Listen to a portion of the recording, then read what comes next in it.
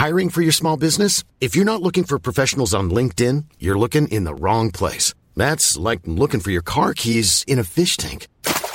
LinkedIn helps you hire professionals you can't find anywhere else, even those who aren't actively searching for a new job but might be open to the perfect role. In a given month, over 70% of LinkedIn users don't even visit other leading job sites. So start looking in the right place. With LinkedIn, you can hire professionals like a professional. Post your free job on linkedin.com/people today. Millions of people have lost weight with personalized plans from Noom. Like Evan, who can't stand salads and still lost 50 pounds. Salads generally for most people are the easy button, right? For me, that wasn't an option. I never really was a salad guy. That's just not who I am. But Noom worked for me. Get your personalized plan today at Noom.com. Real Noom user compensated to provide their story. In 4 weeks, the typical Noom user can expect to lose 1 to 2 pounds per week. Individual results may vary. Ready to pop the question? The jewelers at BlueNile.com have got sparkle down to a science with beautiful lab-grown diamonds worthy of your most brilliant moments. Their lab-grown diamonds are independently graded and guaranteed identical to natural diamonds, and they're ready to ship to your door. Go to BlueNile.com and use promo code LISTEN to get $50 off your purchase of $500 or more. That's code LISTEN at BlueNile.com for $50 off. BlueNile.com, code LISTEN. Hello, guys and girls. The program you are about to hear will be both fun and educational, but it is not a substitute for medical advice. Although we are doctors, we are not your doctors.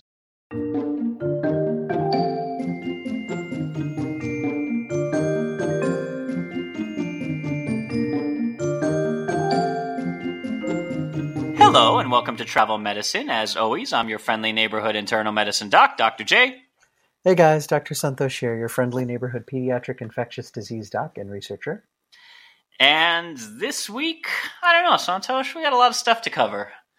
There's been so much going on, and I just feel like there's an endless stream of information constantly being streamed at us.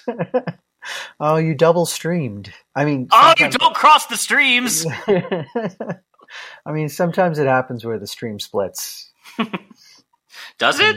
Does it though? Well, I mean, I was told, I've heard from someone, not me. So, well, the most exciting and totally unrelated to this week's episode is we found a black hole now. Well, we've seen it. We haven't found it. Yeah. So I think this is like just the coolest thing in the world. We put together an array of telescopes, radio telescopes, around the planet to make an Earth-sized telescope and then pointed it at a black hole 55 million light years away. That's some supervillain shit right there. It's so cool. We also did get to photograph the black hole at the center of our dear galaxy, Sagittarius A star. But it wasn't as easy to see because it's not as big and it's much more dim. I don't know. I'm just happy to see it from like a really, really far distance. But this was one of the coolest endeavors in my lifetime. I mean, it's a cool time for physics. I think it's an awesome time for medicine and biomedical sciences, but it is an amazing time for physics right now. Well, that said, now that we've gone all the way into the future with this technology and science, we haven't really done a deep dive into history for a while, have we, Santosh? Oh, we haven't. And I know because you've been a bit sad of late, and it's probably because you're missing your history. I am. I feel like we're just pissing away all these opportunities. Oh, stop it. And, we also haven't done any specialty episodes in a while. It has been a while since we picked a specialist and, made the show all about that. Now, when I first started doing stand-up and improv, I was always taught, start above the belt so it gives you somewhere to fall. Well, folks, you're in luck. Oh, my God. Because this week we're going below the belt, and we're going to do a deep dive into urology. Not myrology, urology. This is going to be the rest of the goddamn episode, isn't it? Probably. So this week we're going to take you through a little bit of the history of urology. Urology deals with the urogenital system. So this is everything that goes from the kidneys all the way down to the bladder, down through the urethra. And there's urogynecology, which also deals with how the bladder and the urinary system relates to the uterus and the ovaries and the cervix and the vagina. And there is the male side. The urethra kind of merges straight with the genital system when it comes to boys. Most boys. And so, the urologists tend to be also specialists in male genitalia, i.e., the testes, the prostate. So this week we've got a lot of golden information that we're going to shower you with. Come on, dude, gross. Let me take you through a little bit of this. I'm going to take you all the way back to the periodic table and the discovery of phosphorus. What? That's where we're starting. Oh, okay. Well, okay, so phosphorus does spill out in urine. Mm-hmm. Okay, so how does... Please tell me phosphorus wasn't first discovered in urine. Well, its discovery dates back to the year 1669 by German alchemist... Nice. By German alchemist Hennig Brand. And Hennig Brand was an apprentice glassmaker, and he married wealthy, so he was able to pursue his dream of starting a career as an alchemist. He got to pursue his dream, all about pee, and then okay, all right. Well, no, he's actually, This episode is going to get pretty wild, folks. So bear with us, all right? Because you're just going to be carried along. So, as an alchemist, okay, Hennig Brand was, like all other alchemists at the time, trying to discover the Philosopher's Stone, which would allow him to transmute lead into gold.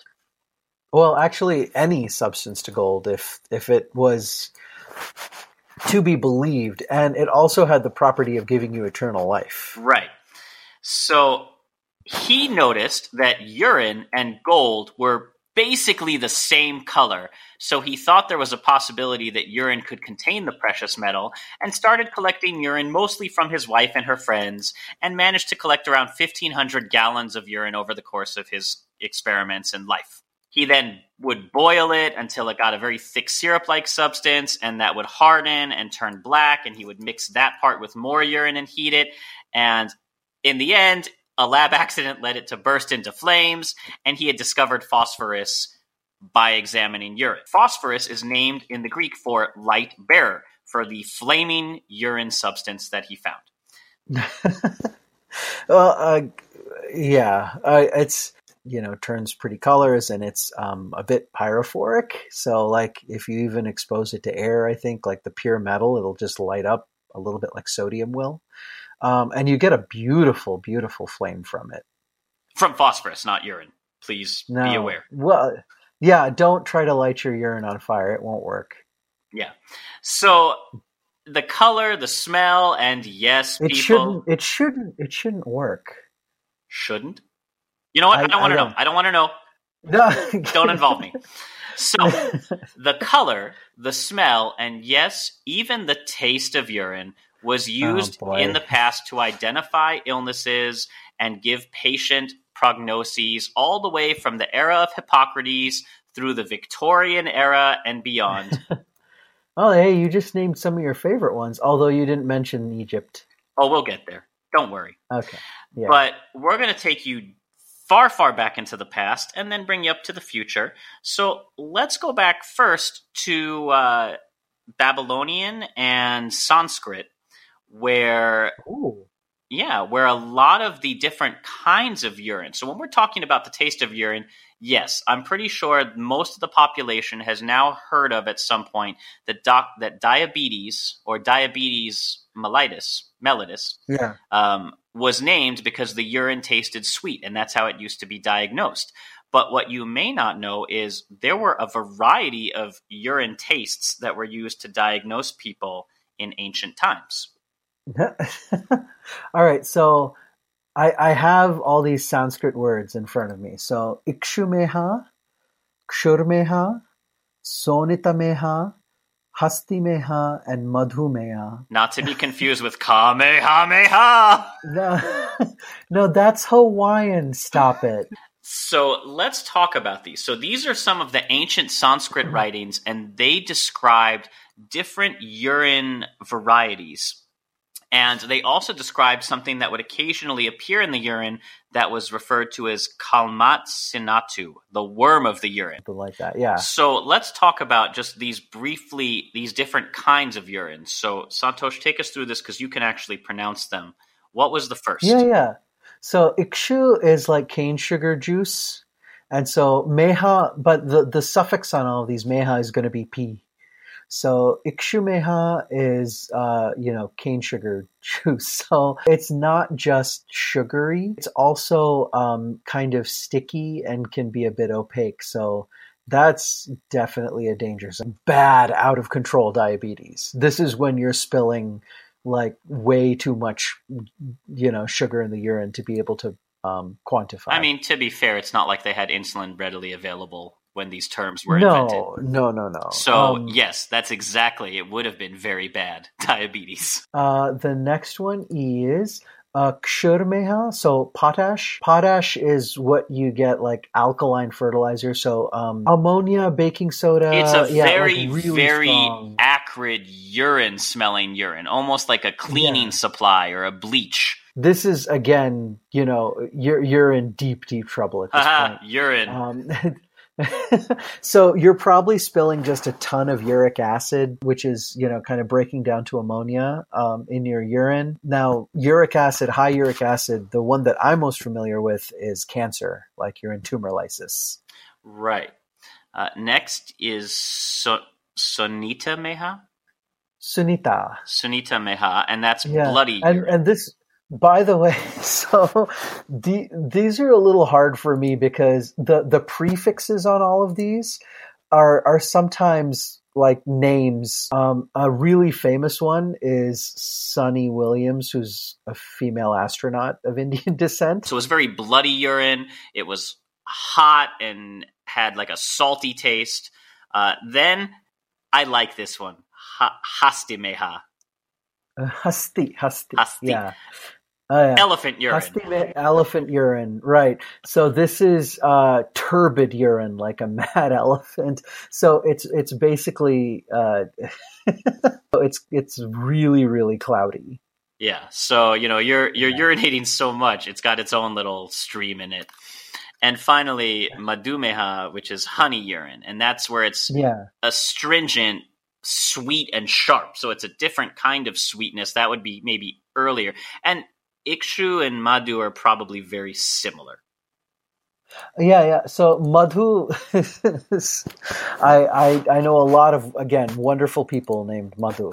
So Madhu is honey sweet. This is a different type of sweetness than the Ikshumeha. So it's going to be a little bit more, it's got a sharpness to it. So if you can imagine drinking like a little bit of sugar water, which has more of a deep sweet to it, versus like taking a spoonful of honey, which kind of has that bite to it. So that's the difference between the Madhu and the Ikshu. Probably a diabetes versus a ketoacidosis. It might be, actually. That's a good one. I was actually thinking of if any of these people had diseases of metabolism, like for instance maple syrup urine. Oh, that sounds lumberjacky. Is that a Canadian disease? It is. No, it's not a Canadian disease. It's when you have trouble breaking down specific amino acids. Smart ass. I know that. It also is a pediatric, very heavily pediatric-based disease, which puts it squarely in your wheelhouse. It is. A lot of those diseases of metabolism, they're diagnosed very early on because they're evident very early on in childhood. And if you don't do something about it very quickly, the kids never make it into adulthood. So adults don't have a lot of experience. So now that we've established different ways to diagnose medical conditions from the taste of urine, you can imagine that, well, I'm just going to let you imagine whatever you like. But we're Well, I mean, this is going back to like Sanskrit, and so this is like, Ayurvedic kind of texts. India and Hindu doctors were not the only ones that recognized this. This was true in Babylon, in Egypt, in ancient Persia, and you could tell someone that like, oh, something's very, very wrong by, doing a urine taste test. This was a very, very evident symptom. Yeah, this is honestly looking at and even tasting the urine, as gross as it sounds now, was the earliest way to perform true evidence-based medicine. It was very objective, and, there weren't, two people who had like disparate opinions on things like this. And Josh, I think you'll relate beautifully to this because of how much you love to check the poo. Mm-hmm. And this is the same type of thing. Your poo tells you a lot about your health. Your urine likewise tells you a lot about your health. Right. And, again, this was a very objective measure. You wouldn't have two people taste the same urine and vastly disagree on what kind of... what was going on. They came to a consensus pretty quick because nobody wants to take multiple sips of urine. All right. So, all right. Who else did stuff with pee? Ancient Rome, of course. In fact, in ancient Rome, peering into the chamber pot fell not only in the domain of medical diagnosis, but also was entertainment. It was their version of Netflix and chill. Oh, come on. You can't just stare at urine and have fun. Well, no, you don't just stare at it. You predict the future with it. Oh, what? Yep. The art of uromancy, the study of urine for purposes of divination, began to appear during this time as uromancers would proliferate who would swirl, study, and taste people's urine in the hopes of providing them with a peek into their future. Dude, gross. And if your future is you're going to die from diabetes, they would have been correct, but probably not in a lot of other ways. However, the Arabs came along and really helped to elevate uromancy from an entertaining diversion to, once again, a method of improved diagnosis. And that's because there was one particular physician, Isaac Judaeus, who developed a portable flowchart. All right, move along. A flowchart of humoral and urine assessment so complex that he claimed it could determine every disease known. And this was the Pokemon Go of the day. There were over 20 different hues or colors of urine to choose from. So a doctor's work was basically done as soon as the sample was taken. Pee in this cup, and now I can tell you what you have. That's right. Your toilet was the Google MD of the day. This is very, very rudimentary, like urinalysis, right? And it's true. There's certain conditions, especially when they get severe, where you can take a glance at the urine and you know what's going on. Well, and the thing is they felt pretty comfortable with this, is even as we've changed from what the humors, the black bile, red bile, or hot, cold, all of these, across the world, people are peeing the same way. And the colors and the hues were staying consistent. And the conditions associated with them were staying consistent enough that even if they were wrong on the reasoning, they would still be able to recreate their experiments. Oh, that makes sense. Yeah. And that's why this really became such a highly elevated and respected method of diagnosis for a while.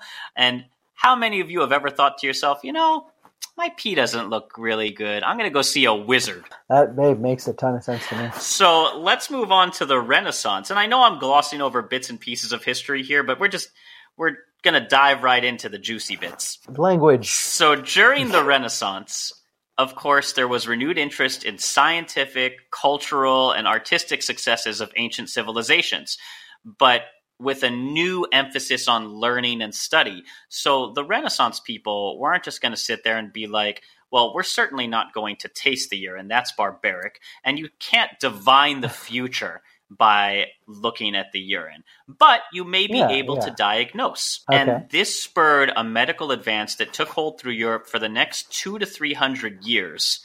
And that's when we got our discovery of phosphorus in alchemy through the study of uroscopy. Yes. Now we're getting into some modern stuff. Right. Put a camera in the pee hole. Well, no. The Renaissance didn't have those kinds of things quite yet. I don't think there was a little pee hole camera in Da Vinci's Book of Doodles. But well, not yet. But if Dan Brown has anything to say about it. But here's the deal: gazing into a chamber pot, which, as you may imagine, was not like a fishbowl, could prove problematic to diagnose. And glass was very expensive, so you didn't want to pee in your drinking glass and then use it for wine the next day. No, that would be a bad. So scientists of the day developed the matula, spelled like spatula, but with an M. Okay. And this was a round-bottomed flask made out of clear glass shaped like a bladder. Hold on, wait a minute. I gotta see this thing. Oh, holy crap, there's a Lancet article. Oh my god, this thing is so cool. A 15th century matula flask from St. Swithin's House in the city of London from the collection of the Museum of London.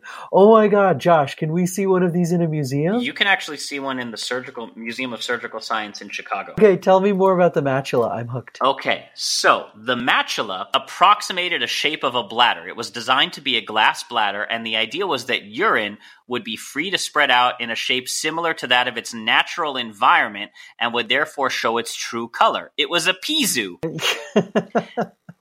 I mean, the thinking is logical. And like in fact, for any time if you go to an art museum and you see any picture of somebody who looks vaguely scientific holding a flask up to the light, it's a urine flask. Yeah. This idea became the archetypal image of medicine and chemistry that persists to this day in Renaissance art. That thing where they're holding up kind of, looking at the light through a little beautiful test tube or a flask it's pee, or something. 100% of the time.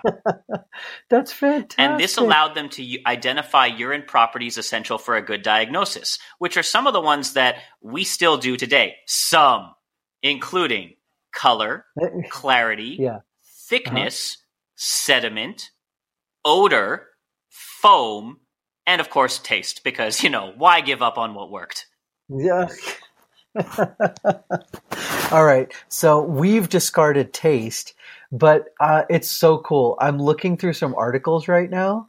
And there are people, especially in the Eastern Hemisphere, but there's one right here from a doctor at Baylor in Houston, Texas, who wrote an article called Looking at Urine, the Renaissance of an Unbroken Tradition. And it says, for most of its history, uroscopy was a visual science. This focus peaked in the Middle Ages when the vessel used to examine urine, the matula, became a symbol of the medical profession. That's so awesome. And so nowadays, as you know, Josh, when you have a catheter in place, the urine goes into a bag. And often we have a very clear, a reservoir in the front to actually measure the urine output, but it functions like a little matula. And we still look at the color, the clarity, the odor, and we look for foam. That can tell you how much protein you're spilling in your urine. Yeah. You can't have foamy stuff without sediment protein. Usually can indicate anything from broken up kidney stones to bacteria that lead to cloudiness to natural breakdown products. And a lot of this I really liked because even during my residency, Santosh, I still had to go down and run my own urine in the lab. Oh, yeah. You had to put it in the little automated the urinalysis. So you centrifuge it, and then you either did a dip or you put it in the little automated machine with the straw, which would suck the urine up and analyze it. Now, even for us, color is a pretty important indicator, right? We're taught you should never see, blood in the urine, or if you're well hydrated, your urine's going to be mostly clear. If you're dehydrated, it'll be very dark. If you have liver disease, it can darken. So there's a lot of things that can change the color of the urine, and this has held true for centuries. In fact, in one famous case, court physicians saw something amiss in urine samples given by Britain's Mad King George III, whose water was apparently a royal purple in color. So that's a problem. Did this person have porphyria. Yes, the vampire disease. He had I can't remember the exact pigment. Porphyria is there's a problem metabolizing the breakdown products of hemoglobin, right? And that's supposed to turn into this stuff called porphyrin and eventually get processed by the liver and goes out through the bile duct into your intestines, and actually helps you absorb things like fats and cholesterol. If you have a problem with that, then those porphyrins, like those toxic byproducts, actually build up and can cause horrible things like abdominal pain and a host of other symptoms. But interestingly, it's one of the very rare instances that turns your urine and it's purple. and it's almost more of a little bit of a blue than like a true purple. But purple was the royal color, so of course George had to have royal urine. Yeah. And you don't see it very often, but like once you've seen it, you don't mistake it for anything else. It's true. And I have not been fortunate enough to see that yet, although I still hold out hope that I'll one day see purple urine. It is. And then you, Josh, will actually have a kind of an exceptional view if you ever go down and do the centrifuge, because it shows up especially well when it's in a beautiful clear glass vial and everything is. I promise you, audience, here and now, that should that ever happen, there will be a photo on the website of me holding that flask up to the light. And you can just all imagine the soundtrack in the back will be Prince's Purple Rain. But with no identifying marks on the urine. No, I just want the photo of holding a flask like the doctors of old, connecting me to that time-honored, respected tradition of staring at people's pee in a totally non-creepy way. And the coolest thing about it, Josh, nowadays that we have mastery over some cool things like UV light, is it actually fluoresces even cooler colors if you put it under a woods lamp. So let's move on to talking about some other famous waterbenders. One of the rare instances in which this kind of uroscopy was dead on came again in the 1600s. And let's talk about the first person, at least the first European person who decided to taste urine. In 1674, English physician Thomas Willis was the first in modern medical literature to observe the relationship. Although, if you read his account, he may have enjoyed the sampling process a little bit too much, because we go, direct quote, "The pee on his palate was wonderfully sweet, as if it were imbued with honey or sugar." And that is what led to the term mellitus. Up until then, we had only been using the Sanskrit or Babylonian terms when they were recognized by, us colonizers at all. Melita or mellitus is all, it's from the Latin root, which means sweet. Honey. It's actually sugary. The Latin word for honey. Oh, is that what it is? Yeah, okay, so if you have somebody with a mellifluous voice, they have a honeyed, very smooth voice. And if you have mellitus urine, you have very smooth, sweet urine. So this was the, kind of the neat thing about this. So diabetes, and I think we've gone over this before, doesn't mean like sugar in the urine, right? So diabetes means to flow through, because the original diagnosis was made because people were peeing a lot, and then they'd get super thirsty and they'd need to drink a ton, and then they'd pee it all out. So they thought their water was just flowing right through them. And so, there was diabetes where, you just had, water flowing straight through you because you actually had a defect in how your kidneys held on to water. And we call that diabetes insipidus. Okay. But when you had the sweetness to it, now you had diabetes mellitus. And that's the one we're familiar with. Then. Missed out there. Like, I kind of wish that diabetes insipidus was still called hastimeha, because you've got the elephant urine is way more fun than you have, nonstop passing through urine. It's just... Well, it's just, can you imagine, just walking up to a patient and being like, "Sir, you're pissing like a mad elephant." And no, I'm not being mean. That's your diagnosis. Imagine, like nowadays, if you really have to go, sometimes somebody may say, I have to piss like a racehorse. And well, I'll tell you a story about that in a little while. But can you imagine, like, I have to piss like a racehorse? Oh, yeah? Well, I have to piss like an elephant. No, like a mad elephant. And urine, of course, was also used to determine pregnancy. And one text that dates from 1552 clearly explains how if the woman's urine was a clear, pale lemon color, leaning toward off-white, having a cloud on its surface, then she must be pregnant. Now, you'll see how important, the physical description of the urine would be to the diagnosis. Although, to be fair, that description, they probably would have found many men to be pregnant as well. However, some doctors may have had more success when they added wine to the urine for diagnostic purposes, because in many pregnant women, there'll be spilling of protein into the urine. And alcohol reacts visibly with protein in the urine. So if a woman had a certain color of urine and you added wine to it, that would actually be a reliable pregnancy test. Oh, neat.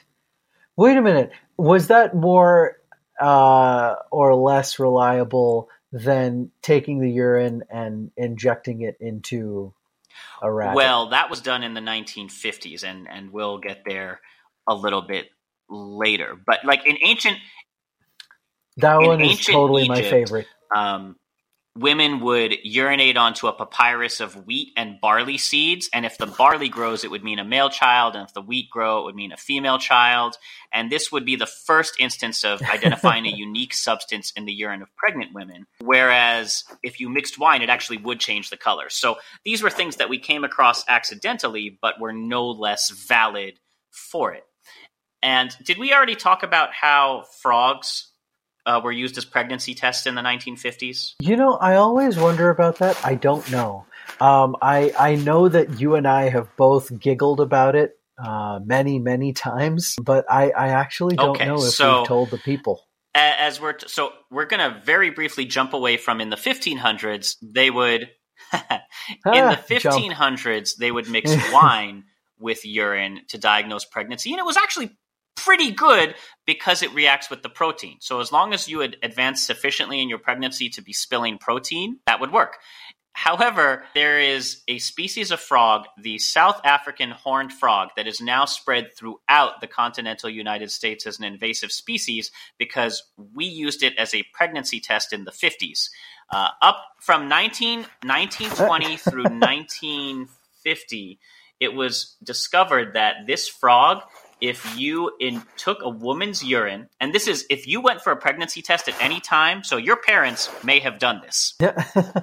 It's You're that kidding. recent. It's that so recent? if you went to the doctor for a pregnancy test before home kits were available, they would take the urine you provided them. They'd send it to a lab. The lab would inject that urine into a female South African horned frog. If that frog then laid eggs, 100% guarantee of pregnancy. Oh, because the hormones in the urine would stimulate egg-laying kind of, I don't know what it's not quite heat because they don't go and have sex, but they go and lay eggs. So it stimulates like their Of course, version sometime of around ovulation. 1950s, we realized that we could do this as like a home kit. And once the 1960s sexual revolution became available, we didn't need all these pregnancy detecting frogs. And they were just sort of released into the wild and are now kind of hopping around and took over certain other invasive species. And now there's other issues with them that we're not going to touch on. But yeah, go ahead and. But there's a good chance that some of you may have been diagnosed by frog.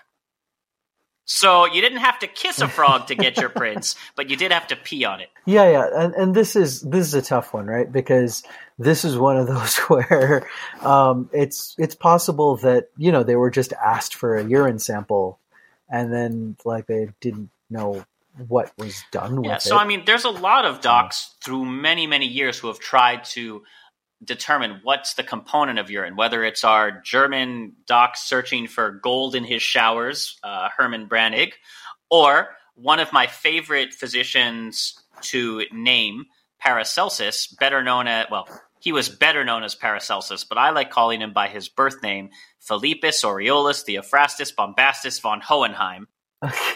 Oh, we've talked about him before. He's one of the your guy faves. was just a genius for his day. And, he was another one of the ones involved in the study of urine. And basically, the reason you get all these varying colors and tastes are due to an assortment of different inorganic salts and compounds that the body excretes, because your liver and kidney filters out all your wastes. But by the 1800s, by the late 1800s, sensory evaluation of urine was on its way out and had been replaced by chemical analysis, which is mostly what we do today. And that was what Philippus Aureolus Theophrastus Bombastus von Hohenheim pioneered. Yeah. The kind of the merging of chemistry into biological sciences and biomedical sciences was one of the massive turning points for Western medicine, along with the introduction of statistics. The 1800s was the Victorian era, and that, of course, was also the steampunk era. And Steam we had and advanced iron. so far in that point of looking at urine in these glass flasks to get away from seeing it in a dark chamber pot, so it could be a more natural thing, that doctors were beginning to take the next step and saying, well, why don't we just go ahead and look at urine in the human body? But how do you do that? How do you peer in to an enclosed organ? Sure. And this is way before we had like teeny tiny Well, cameras. in 1804, you know.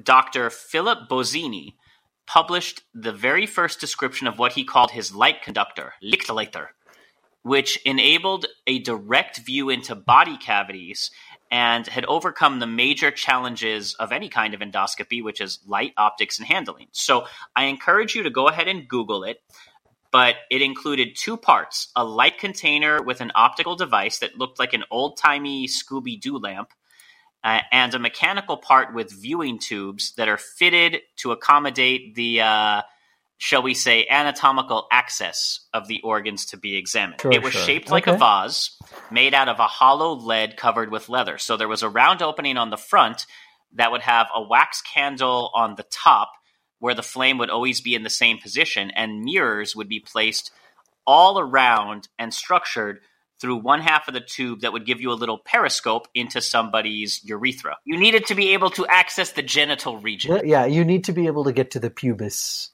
to the pubic region. According to the width of the cavity to be examined, the urethra, the female urinary bladder, gunshot tracts, the ear, different specula were used. So this lamp was brought all around the body, and then there were little blade-shaped prongs that could spread open the organ you wanted to see into to expand the channel. So imagine, the doc using the same tool to peer into your ear and then into your genitals. Well, hopefully 1800s, so...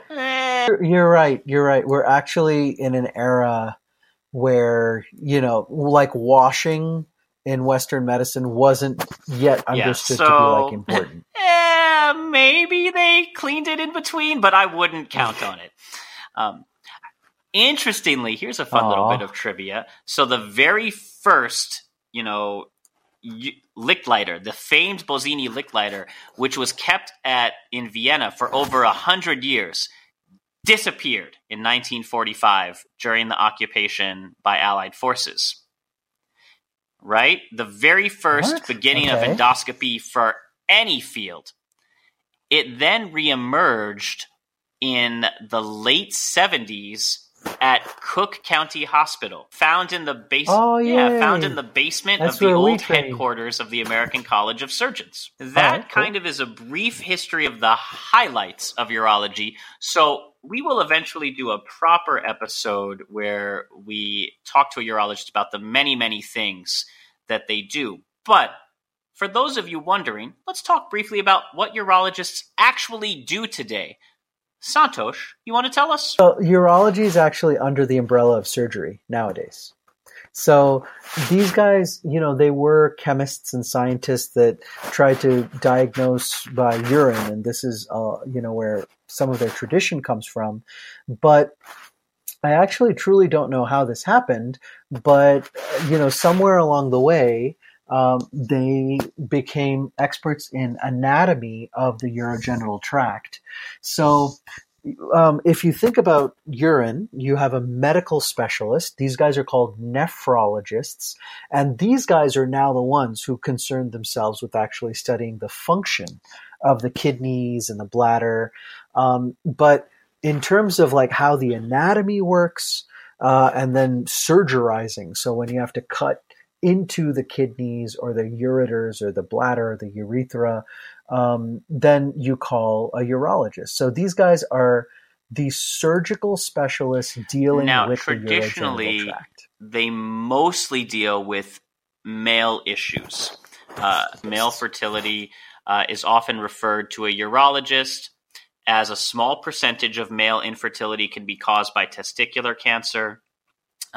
However, that does not mean that women should not see urologists. They are not a male-exclusive specialty, and urinary incontinence or pain can be a common problem among women, and a urologist can work out treatment options, including exercises to strengthen the pelvic muscles, medication, implanted devices, and of course surgery.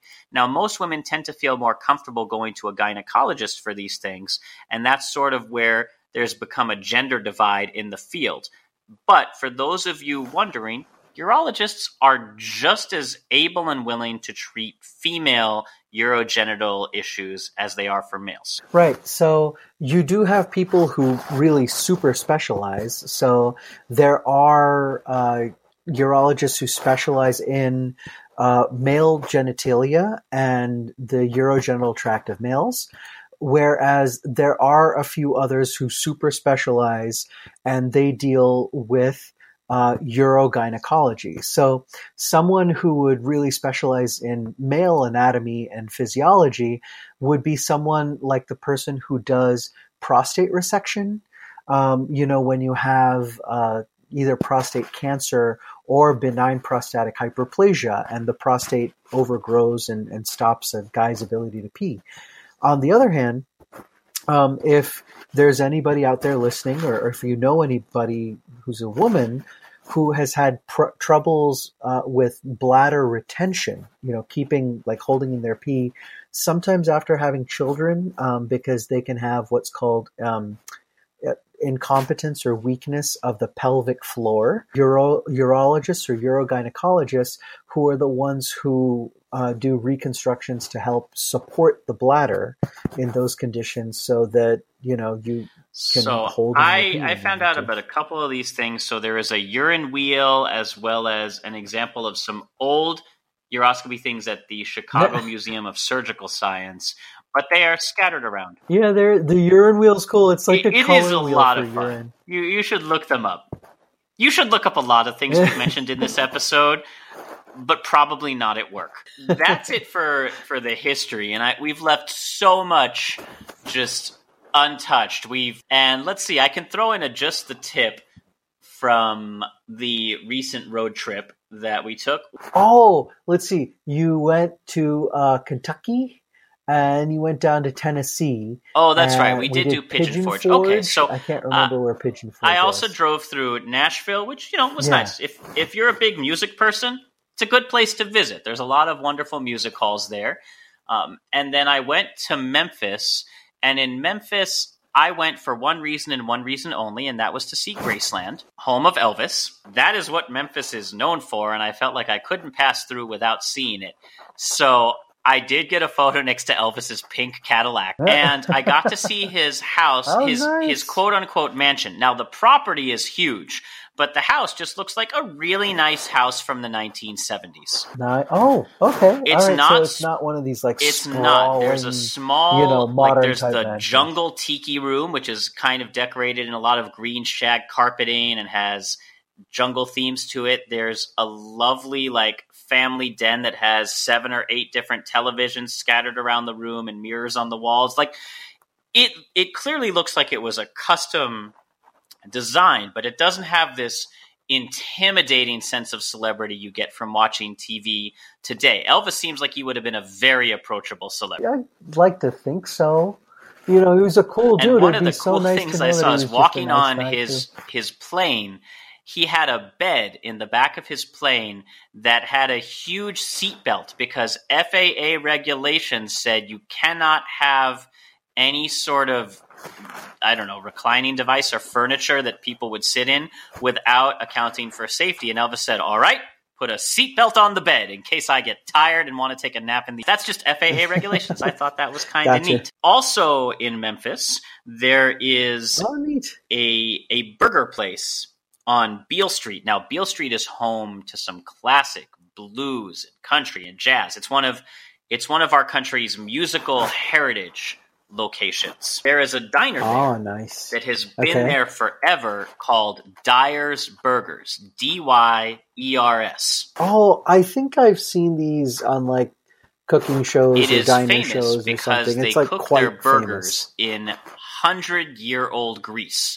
That's how long this place has been open. Now, the burgers themselves do taste a little greasy, but not nearly as much as you would think. And my brother's opinion is that they were some of the juiciest burgers he has ever had. They look like, kind of smashed lumps of meat, but they taste amazing. And he felt it was at least on par with, and in rare cases better than, In-N-Out. For a Californian to make that claim... Yeah. That's pretty huge. Yeah. Because not even... that it's good or not, or, objectively what's going on. But it is you are kind of digging deep past your pride. But it is a tasty one. Have some burgers at Dyer's, and then just take a walk up and down what appears to be, Beale Street felt like Mardi Gras all year round. Like, we were there on a Wednesday afternoon, and there were every single bar had like live band music playing in the middle of it. Check it out. All right, nice. And we'll continue with our Roadside America next episode. But that's it for this week. As always, we love to hear your comments, questions, and feedback.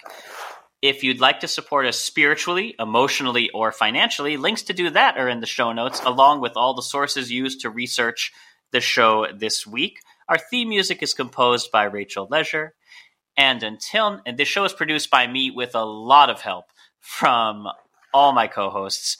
And until next time, as always, happy travels. Bye, guys.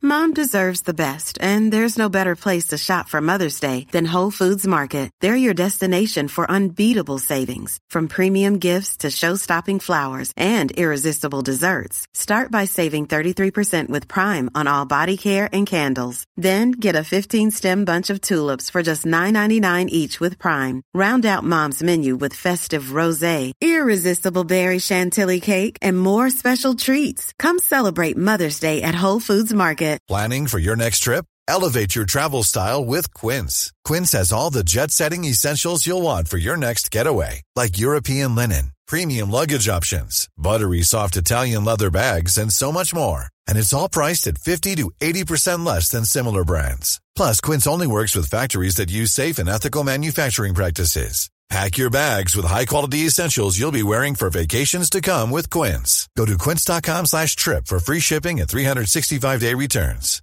Hi, I'm Daniel, founder of Pretty Litter. Cats and cat owners deserve better than any old-fashioned litter. That's why I teamed up with scientists and veterinarians to create Pretty Litter. Its innovative crystal formula has superior odor control and weighs up to 80% less than clay litter.